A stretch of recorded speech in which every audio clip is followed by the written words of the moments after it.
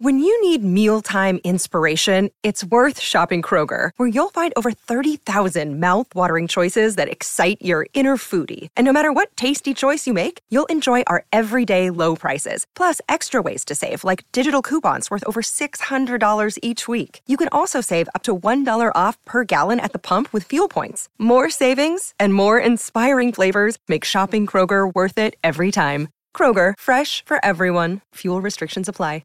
Step into the world of power, loyalty, and luck. I'm gonna make him an offer he can't refuse. With family, cannolis, and spins mean everything. Now, you wanna get mixed up in the family business. Introducing The Godfather at ChumbaCasino.com.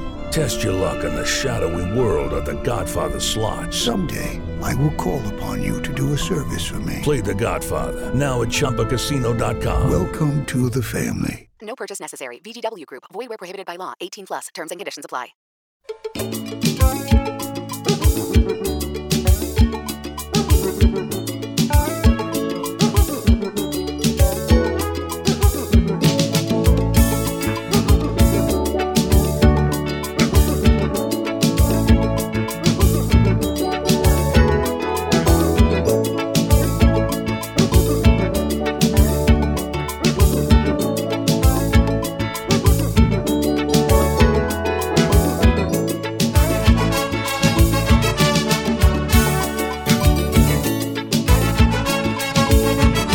Welcome to another edition of the Caribbean Cricket Podcast, people. This is episode 80 of the Caribbean Cricket Podcast, and such is the shoddy nature of the start of this episode that I forgot to bring on my partner in crime. Santoki, how you doing?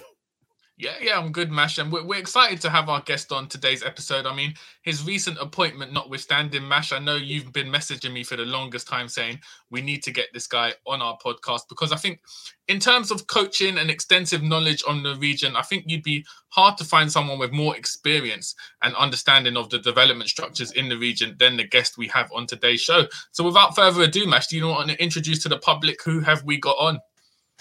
Yep, we pride ourselves on the Caribbean Cricket Podcast of talking to all the key stakeholders around the region at various different levels of the game across the different, whether it be boys, girls, males, females, from Cricket West Indies down to regional coaches, down to people on the board, down to people running the cool and smooth T20. We want to talk to everyone across the region with regards to all the different kind of structures in West Indies cricket. And we're delighted, to be honest, on episode 80 to get on the current interim head coach of the West Indies men's senior side, Andre Coley. So without any further ado, Santoki, let me bring him on fresh off the first test, no less than 24 hours ago. He hadn't even had his time to do his cool down and stretches. Straight into an interview after the end of the first test with Zimbabwe. Let me bring him on. Andre, how you doing? Hey, guys. Perfect. I think the audio may be bits and pieces. Let's just try that one again, Andre. You can hear us? Everything's cool? I can hear you. Can you hear me? Yeah, we're all good. That much better than second time round. So Andre, listen, people are going to crucify us if we don't talk about the first test match. So I'm going to do this the easiest way. Let's just get that out the way from the jump so that we can actually talk about you, your career, and everything straight afterwards. So, like I say, 24 hours out, maybe a tiny bit more out from the first test match, a grueling 5 days. Pretty much a day was lost to rain when you had a pool of the overs that were taken out of the game. Well, as hard as it might be, what's your immediate reflections on what is your first test match, in fairness? Never even mind the players, just what's your immediate reflection on the kind of, as interim head coach, the test match with Zimbabwe? Well, I enjoy the test match. It's depending on who you would have a conversation with, that person may say that test cricket is dead. But if you were to follow all 4 days, barring the weather, if you look at the fact that both teams declared, and a number of times, and that was really driven by the fact that either team was trying to get a result to win the game.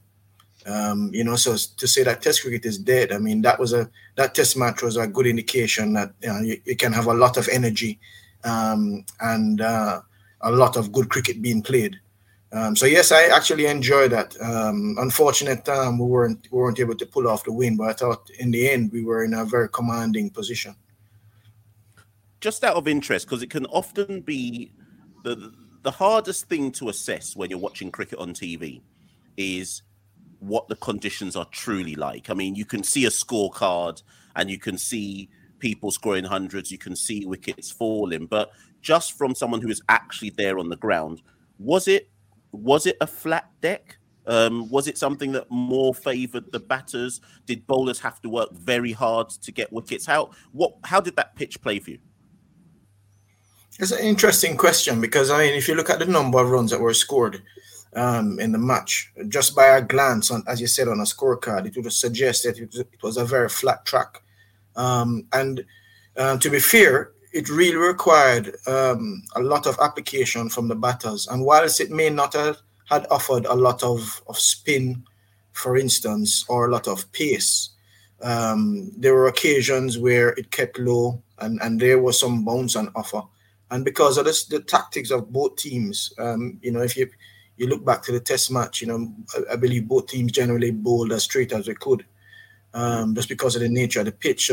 So yes, it really required good application from the batters throughout the innings, but it also required discipline from the bowlers.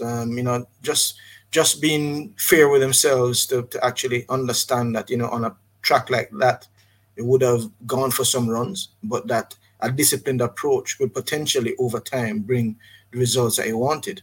So that is why I really enjoyed this Test match, because it was really a true test of discipline, true test of skill with bat and ball. Mm-hmm. Just one further thing to add up. Obviously, we've seen with Brendan McCullum in England, he's implemented a philosophy which the media have called Bazball. Do you have a sort of philosophy and vision which you'd like to implement within this Test side? And if so, what is that? I believe this is something is still in its formative stage, and it is something, regionally where, we want to get to. I mean, our style of play, West Indians are known for being very dynamic, in any part of the game, electrifying fielders, we hit the ball a mile, we've been known for our fast bowling and spin. But in our team, because of the versatility that we do have, we want to be able to put ourselves in a position as much as possible to keep the game moving along. And that is really our philosophy. Every time we play a match, the mindset must be about trying to win the game. And at each juncture, how do we win a game? So you saw in the first innings, for instance, where there was some adjustment made to the order because we thought that we wanted to move things along, score at a faster rate. In the second innings, we reverted to the original order. That's really the mindset, that we have. We really want to make sure that we play a dynamic brand of cricket that keeps the game alive and keep it moving forward. Where in the end, the desire is to actually to win each match. It's interesting, Andre, because when you would have been appointed interim head coach, dependent on how well people know the domestic scene in West Indies cricket, and that I'm talking about people within the Caribbean or outside of the Caribbean, I feel like you've done everything that there is to do. I know that anyone can ever say that they've done everything. but from a coaching perspective, I mean, prior to this appointment, you were working with the West Indies Academy. You've done a stint with Windward Islands. You've worked with West Indies women senior side, Jamaica Scorpions. You're now with the men's senior side. So I think at this juncture, it'd be really good for people to understand your journey. And you might think you really want to know about my journey, but people do need to know, Andre, because one of the hardest things to grasp in West Indies cricket is is something like a person's personal journey, because news sources aren't out there. And I can tell you now that when you would have been appointed, there would have been plenty of people going, so who is this guy? And trying to find sources of news here, there, and everywhere. So in your own words, Andre, talk us through your kind of journey. Well, actually, you can go from playing the game to where you are now. I don't know how long it's going to take, but but the floor is yours to tell us all the same. I think in a phrase, I would describe myself as a homegrown coach. So you know, as you mentioned, I would have played for Jamaica, played a handful of first class matches, list A matches, and then got into coaching reluctantly, so somewhere around 2005, 2006, with my background being wicketkeeper batter. I was asked, I think back then, by Jeffrey Dijon, who was director of cricket, to assist with a wicket keeping camp, and I actually enjoyed it. Reluctantly, I took it on, and then I enjoyed it, and subsequent to that, I was given youth team coaching roles in Jamaica. So the national under 15s I did for a few years, and the under 19s, which I did for a number of years as well. And then I was asked to coach the West Indies under 19 in 2010, the under 19 World Cup. So I'd started to enjoy the coaching and taking on these opportunities. And then by nature, most people who know me would know that I would seek out a challenge consistently. So I've always been someone who's consistently tried to challenge myself. And if there's an opportunity to get stretched, I'd pretty much apply for it or try to embed myself in it to see where I was at, and then for the better part of it, if I could add value. So then obviously that coming on from the youth teams and so on, I was involved in the academy, High Performance Center in 2010, which was based in Barbados, and the senior teams, all the West Indies teams, used to come through that facility in preparation for international tours, and that is how I got my first taste of international coaching when Otis Gibson was coach at the time, and he asked me to join his coaching team. At the time, he had asked me to join as fielding coach, which I spent a couple of years with him. And then when he left, Phil Simmons took up the job. I stayed on, and I thought I really enjoyed that. Stuart Law, I stayed on for a bit with him. And I was actually enjoying that. But I think in the back of my mind, I always wanted the responsibility of leading a team. And when I say team, not just of players, but a diverse support staff. And so I had left that international scene for a while, and I wanted to take on first class cricket coaching, which I did for about 5 years between the Windward Islands. I wanted to step out of Jamaica and try something different culture and so on, which I really enjoyed that experience with the Windward Islands. And then I was back in Jamaica, spent a couple of years there as well, about 3 years there. And then the academy opportunity came up, and I reached out for it, and so that in itself is still within a year, hasn't completed a year of engagement with that. And then obviously this came on where this role, and I was asked to fill it. Obviously to be asked something of this nature, I mean, it's an honor to lead your country and the region. So I thought about it, discussed with my family, but in the end, I didn't think that I could step away from it. And it was a time of need, and I felt that it was another challenge that I could embrace. And here I am. So that has brought me to where I am now. But I think just the experiences that I've had in the last, I would say, better part of 10 years, 10, 12 years, which is where I would have spent most of my international exposure, from youth cricket to women's cricket to men's cricket, has given me a wide perspective on where the game is at, and and leading diverse groups, working with different players. I would have had interaction with every single player in the squad at some point, whether as an under 19 player, as an academy player, whether through first class cricket. So I would have had some touch point with these players. So it was really I saw it as a good opportunity. to take on this challenge, and I've been enjoying it. Needless to say, obviously leading a diverse group at this level obviously comes with daily challenges, but I've really been enjoying it. I've had the support of everyone, so it's been good. So in a nutshell, that's really what what I've done between 2005 and now, across all levels of the game. Listen, Santoki, I want you to come in on this, but Andre's basically worked with every single player in the whole Caribbean. No. Connections in every island. But it's interesting it's interesting what you just said at the end, though, because I actually didn't know you were the coach at the 2010 World Cup, and then you've just alluded under 19 World Cup, I should say. So you've just alluded to it, because I was about to pivot and say, well, if you were coach then, most of the squad now, not most, but a lot of the squad now were probably with you as under 19 players. So, I'm trying to think. Yes, I think you're right. Brathwaite's year under 19 would have been 2011. So maybe he played 2010 as well with you. So how many of this current squad do you remember working with at youth level? Off the top of my head, forgive me if I miss one or two, but I would say maybe Craig, Jason, Jermaine,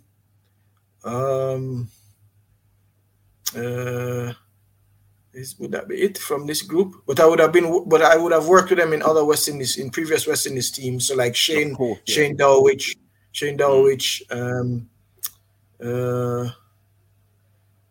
Shea Hope not Shea Hope. That's more around the academy. So from this team, maybe 3 or 4 from that under 19 World Cup, and then from that World Cup, maybe about 7 or 8 who would have been in it at the international level eventually. Right. So Santoki, take it away. Where do I start? There's so many places we could start, but I'd be interested to know, Andre, you mentioned you played a few first-class games and List A games for Jamaica in the mid to late 90s. In your opinion, what has been the differences in terms of improvements or a decline in terms of the regional game since your playing days compared to now, having worked in the setup in between those years? I think the standard, I can remember playing as a teenager, the standard of youth cricket in the region was so high that it was very common for a teenager to actually challenge for a place in the first class team, having come out of the under 19 setup, or even before leaving the under 19 setup. So if you think about the SAR ones and the Brian Laras, Jimmy Adams, Marlon Samuels, so these are some of the guys who were already playing first class cricket and so on as teenagers. And I could remember playing these matches, and if you actually won, so it was 6 teams, 6 territories, so you would play 5 matches. So and at that time, I can distinctly remember if we were able to win at least 1 or 2 of those games outright, you're pretty much guaranteed to win the tournament, because the competition was so stiff that most of the games ended in draws. And then we got into and then it took me a while to actually break into the first class setup, because the standard was so tough. So I think I started going to the senior trials at around age 17 and 18. I didn't actually play my first and didn't actually debut until I was 23. Just, you had to keep knocking on the door. And the standard was so high. So I just believe that if the grassroots of the game is strong, then it actually just speaks for itself. So the levels above will be stronger, and I believe that is where we really need to focus. I also believe that having that academy, restarting that academy, is a good thing. So if we can actually keep that up and running and keep improving on that, as well as trying to find a way to improve the cricket in the schools, getting strong basics and so on. I think that is where it really lies. It's difficult to try to fix it when players are 22, 23. So, but obviously we have the players we have, so we have to we have to work with them as best as possible to fulfill their potential. And I do believe we have a winning group, group of players in the Caribbean right now. But one of the challenges we have, obviously, is the different formats around the world and availability and so on. So it's very possible that we may not be able to have what we consider to be our best players consistently. But we have, I believe, enough players to be very competitive in all formats. So yeah, if I was to identify one thing, was to strengthen the level below first-class cricket, and then gradually chip away at improving our standards in first-class cricket. And I believe that within 5 to 10 years, we should see some significant improvement in the standard of our game. It's interesting you mentioned the levels below, because that's probably a good segue into the work you've been doing in the last, it's not even a year really, actually probably last 6 months, 6 to 7 months with the young men in the academy. And obviously we saw the West Indies academy side in the Super 50 last year, and we saw some promising performances from quite a few youngsters, whether that be a Wickham, whether that be a Keegan Simmons, or whatever it might be. How difficult, so I mean, you've made reference to under 19 in your playing days. How difficult is it for the current crop of under 19, or say under 19s like 20, 21, 22, 23, within that kind of professional environment within the West Indies Academy? How big is that gap? What's the biggest difference you notice between their kind of skills enhancing and then playing in first-class matches against the established territory sides? Or do you believe that the raw talent is there? What's the missing gap for some of those players? And it must be said before you answer that we must celebrate the fact that 5 of that academy squad are currently playing in the domestic first West Indies Championship right now, essentially having been recognised by their territories for, I would argue, their improvement. So there are clear signs that the academy structure in its early days is reaping some rewards and benefits. Yes, I mean, just to touch on that academy program, as I said, it's still in its infancy based on this new approach. It's slightly different kind of structure to the one that I was involved in 10 to 12 years ago, where we actually had a lot more contact time with the players. I say, and in that period, we, initially we would spend about 12 weeks with the players. This one actually, contact time initially was around 4 weeks. And then obviously people had to then get back to the territories to do different things. So, so as you said, it's actually heartening to see some of the players who weren't involved in their first-class teams before have actually been given opportunities. And what we have tried to do is that for some of those who are able to, who have been able to find additional playing options or experiences in the game. We have one player who is actually in Dubai with one of the LT20 squads. We have a player in the SA20, who we're doing quite well there. And what we try to do is probably position them in other, if there's other local domestic tournaments that are going on, we try to see if there are clubs who would like to have them on board and so on. But the key is that every single player as we speak, is involved in something or is experiencing some kind of cricketing opportunity. So that's what we're really happy about. And as we go forward, the program will evolve. I think it's very important that we don't have that we have a more longer term view of what we expect to happen versus a quick fix because of the rhetoric over recent, over the years, maybe say last 5 to 10 years.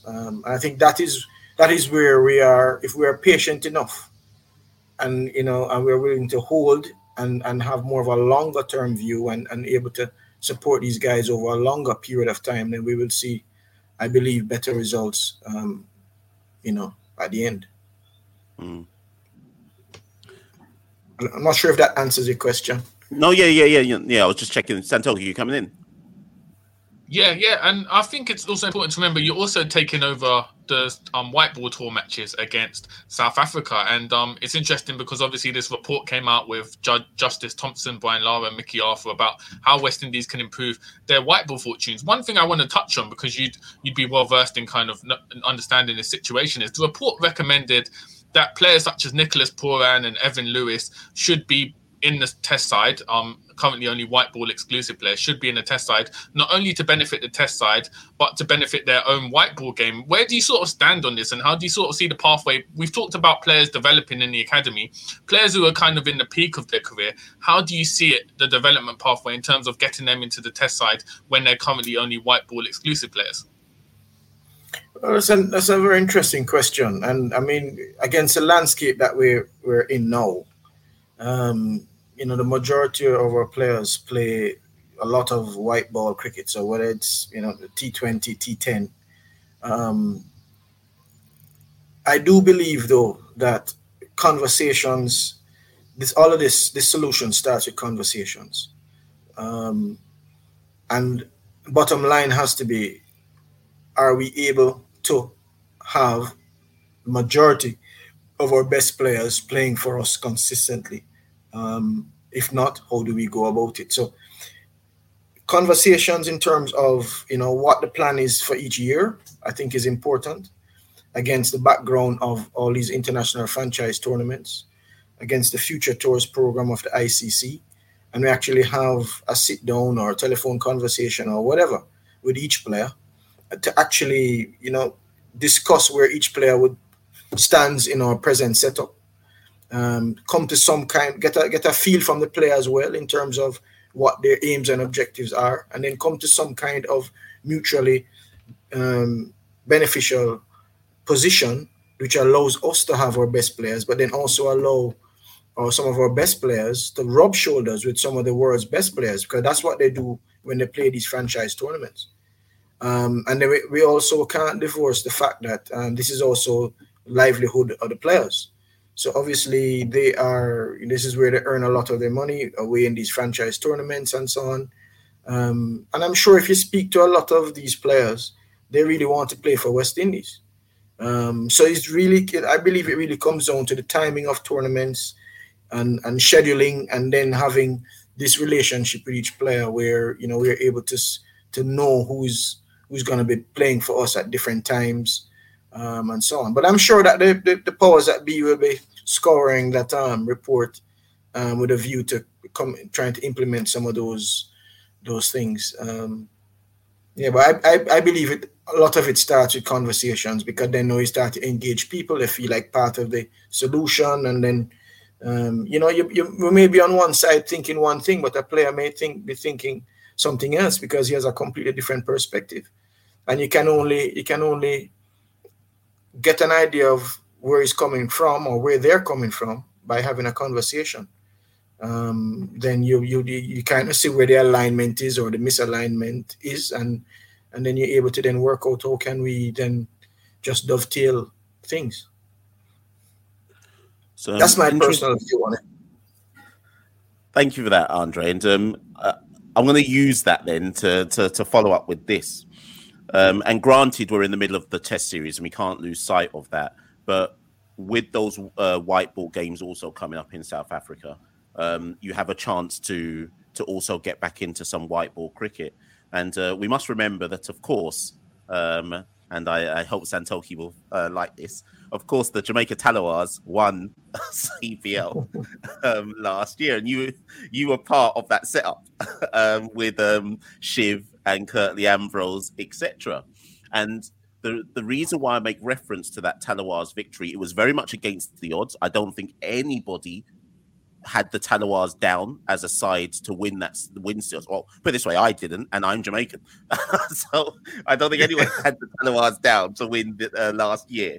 But the reason why I ask you that is, based on that experience around T20, what do you see as kind of, I guess, what was key in winning that competition, and what kind of lessons might you have learned from that particular experience, looking ahead to then having to take a West Indies side into, I know there's ODIs as well, but into some T20 games?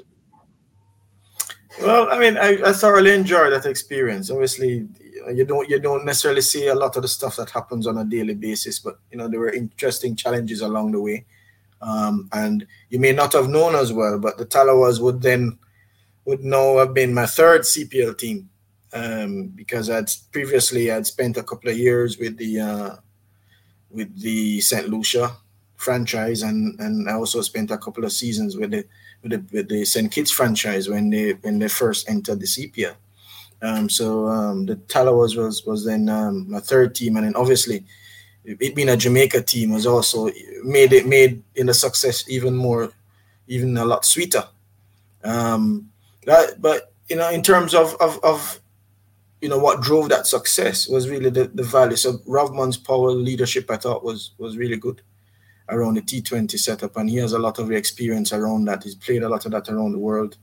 The leadership group within the team was also quite solid and really rallied together, around each other. And as a support staff, I thought we were pretty close-knit, and we really worked behind the scenes to support Shiv as the head coach. And I just believe from the start we had a mission, and it always was brought to mind every single practice, every match, whether it is that we won or we lost.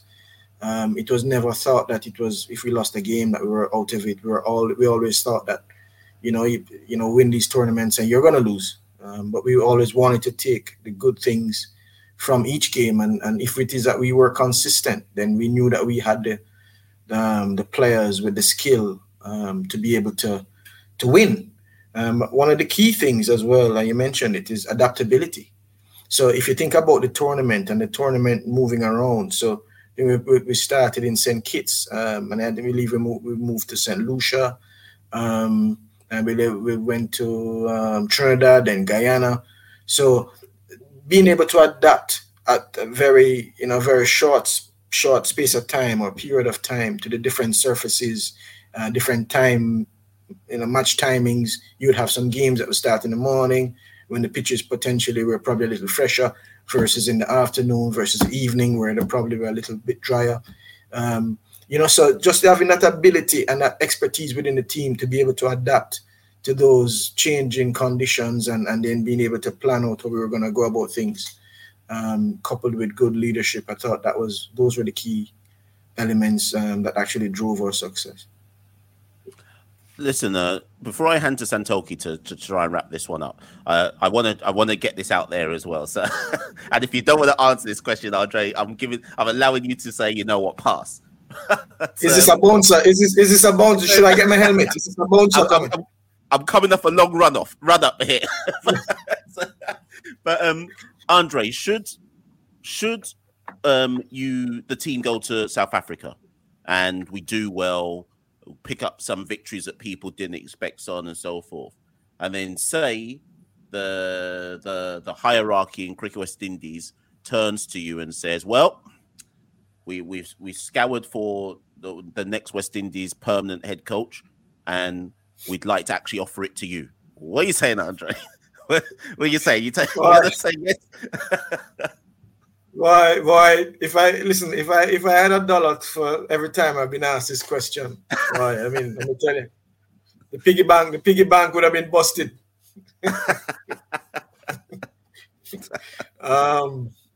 But yes, and I'll be straight up and say that I really enjoyed this opportunity and the challenge, and I knew coming into the role that it potentially was going to be something. Being an assistant coach at this level versus head coach, obviously completely different things. And I knew that coming in that it was going to be a challenge, and I've really enjoyed it, and I've embraced it. I haven't gone past March at the moment, just because my focus has just really been on getting to build, focusing on building rapport with the players and staff and strengthening that, and then making sure that we're constantly positioning ourselves to win matches. So yeah, results are really, really important for us. And for me, obviously, in the interim role. So my focus is really just around the next 6 weeks, what's remaining on, in this position. And I feel when that time comes around, and if I'm given an opportunity to make a decision on it, whether it is to apply for it or whatever, then I'll shift my mental focus to that. But for now, it's really just trying to do the best job I can for with the team, the different teams in the time frame that I've been asked to lead and serve. Well defended outside the off stump. I like that.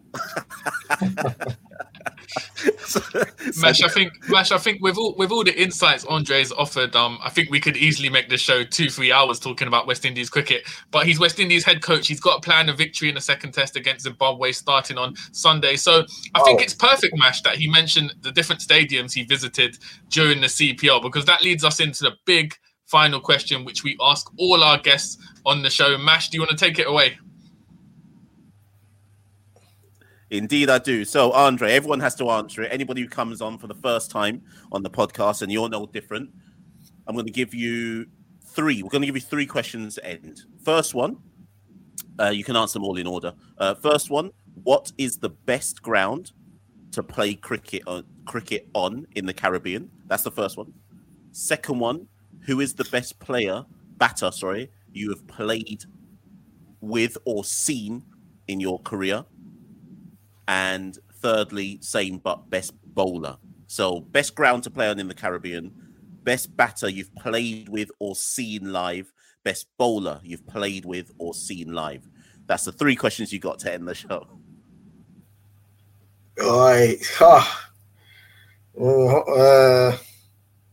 think depending on... You might lose your job with these answers, so think carefully. No, I'm just saying that. I mean, you talk about different conditions. I mean, different pitches in the Caribbean now offer different things. And if you have a good idea offer, then you're able to kind of set things up, your strategy around that and so on. But I would say probably the pitches that would probably offer the best balance in terms of, let's say, a test match and having a result and a good test with bat and ball, I would say Sabina Park and St. Lucia. So Darren Stammy Stadium. Your first answer wins. Sabina Park. Listen, I'm a bit partial to Darren Stammy Stadium as well, but I've also seen that. I mean, the improvement of the pitch at Sabina. So I hope I don't get strung up for all of that. For that. Then the next one was best. Yeah, best batter and best bowler. Is this from a coaching standpoint or even playing or what? Whichever way you want to interpret it. You could take both, but whichever way you want to interpret it.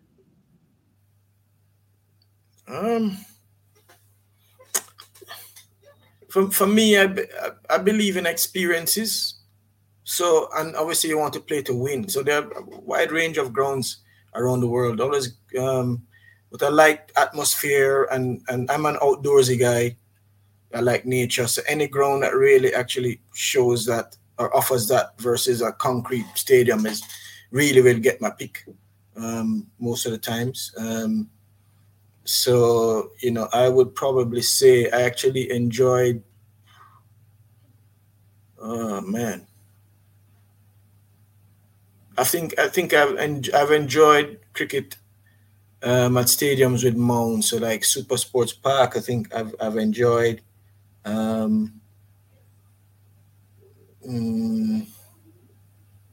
Basin Reserve, I believe. I'd have to give it a bit more thought, but it's not only the result for me; it's really just the atmosphere that's there. So those are the two that kind of jump out at me at the moment. I actually enjoy quite a few of the grounds in New Zealand. I just like the way that they incorporate nature in the ground, and you feel that kind of, almost close to the fans, and the cricket atmosphere is quite good. Which we love that in the West Indies, so we like to be close to it. So, and then it's a best batsman and best bowler. Yeah. Chris Gale might be watching this one, Yeah. I mean, I think obviously, I think Brian over the years is just the way he's played. It was, at the time, teams he was playing in, and he was just so special to score the volume of runs that, and the way he looks scoring it. Chris, I believe, is up there as well because he has runs in all formats. Obviously, Brian would not have played a lot of T20 and so on, but Chris is quite destructive. But yeah, when he's on the go. So yeah, is that tie? I'm probably partial to lefties. So maybe Brian and Chris. Maybe Brian, I'd say. And then bowler.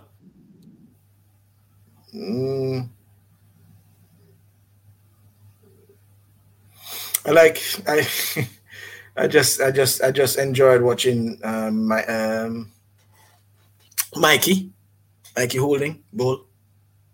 It's just the rhythm of the man and just effortlessness, but almost deadly at the next end with that spear coming at you. Yes, I would say Mikey. I actually enjoyed watching Mikey Holding, and sometimes I do watch, just go back and watch videos of him bowling. Listen, that's more than enough. You don't have to continue because I'm going to let Santoki come in and close it. Santoki, what are you saying? Andre said Jamaica to the world, I was going to say spoken like a true Jamaican, Boy, I was trying to come up with the balance, boy. I did say Brian. I did say Brian, right? Yeah, no, you did. He said Brian Lara because Brian's in the next room. Listen, Santoki, I'll let you close it. Yeah, boy, you put me on the spot. It's been an absolute pleasure, Andre. Thank you for giving up your time to come on the show. Valuable insights and all the best. Looking forward to the Zimbabwe second test and the South Africa series. So thank you very much for taking some time out to appear on the show. Yeah, thanks. I mean, I really enjoyed the time. It's good to have, in a job like this, sometimes you miss the importance of having some laughs as well. So I want to thank you guys for giving some of those laughs. And then I think also just big up your the viewers and listeners and so on. I don't think I recall doing that at the start, but all the best to everybody in the new year, Thank you so much, Andre, and thank you, like I say, for taking some time to come on. Ladies and gents, that's been episode 80 of the Caribbean Cricket Podcast. Thank you for listening as ever. Thank you, and good night.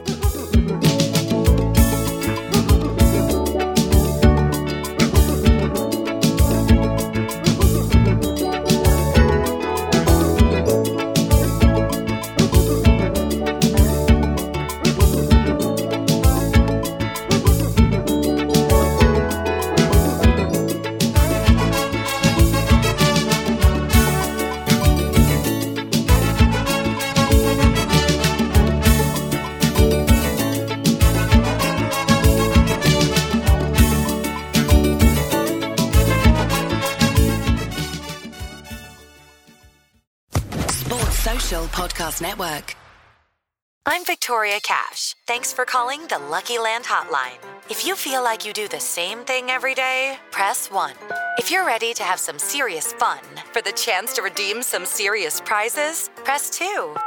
We heard you loud and clear. So go to LuckyLandSlots.com right now and play over 100 social casino-style games for free. Get lucky today at LuckyLandSlots.com. Available to players in the U.S., excluding Washington and Michigan. No purchase necessary. VGW Group. Void where prohibited by law. 18+. Terms and conditions apply.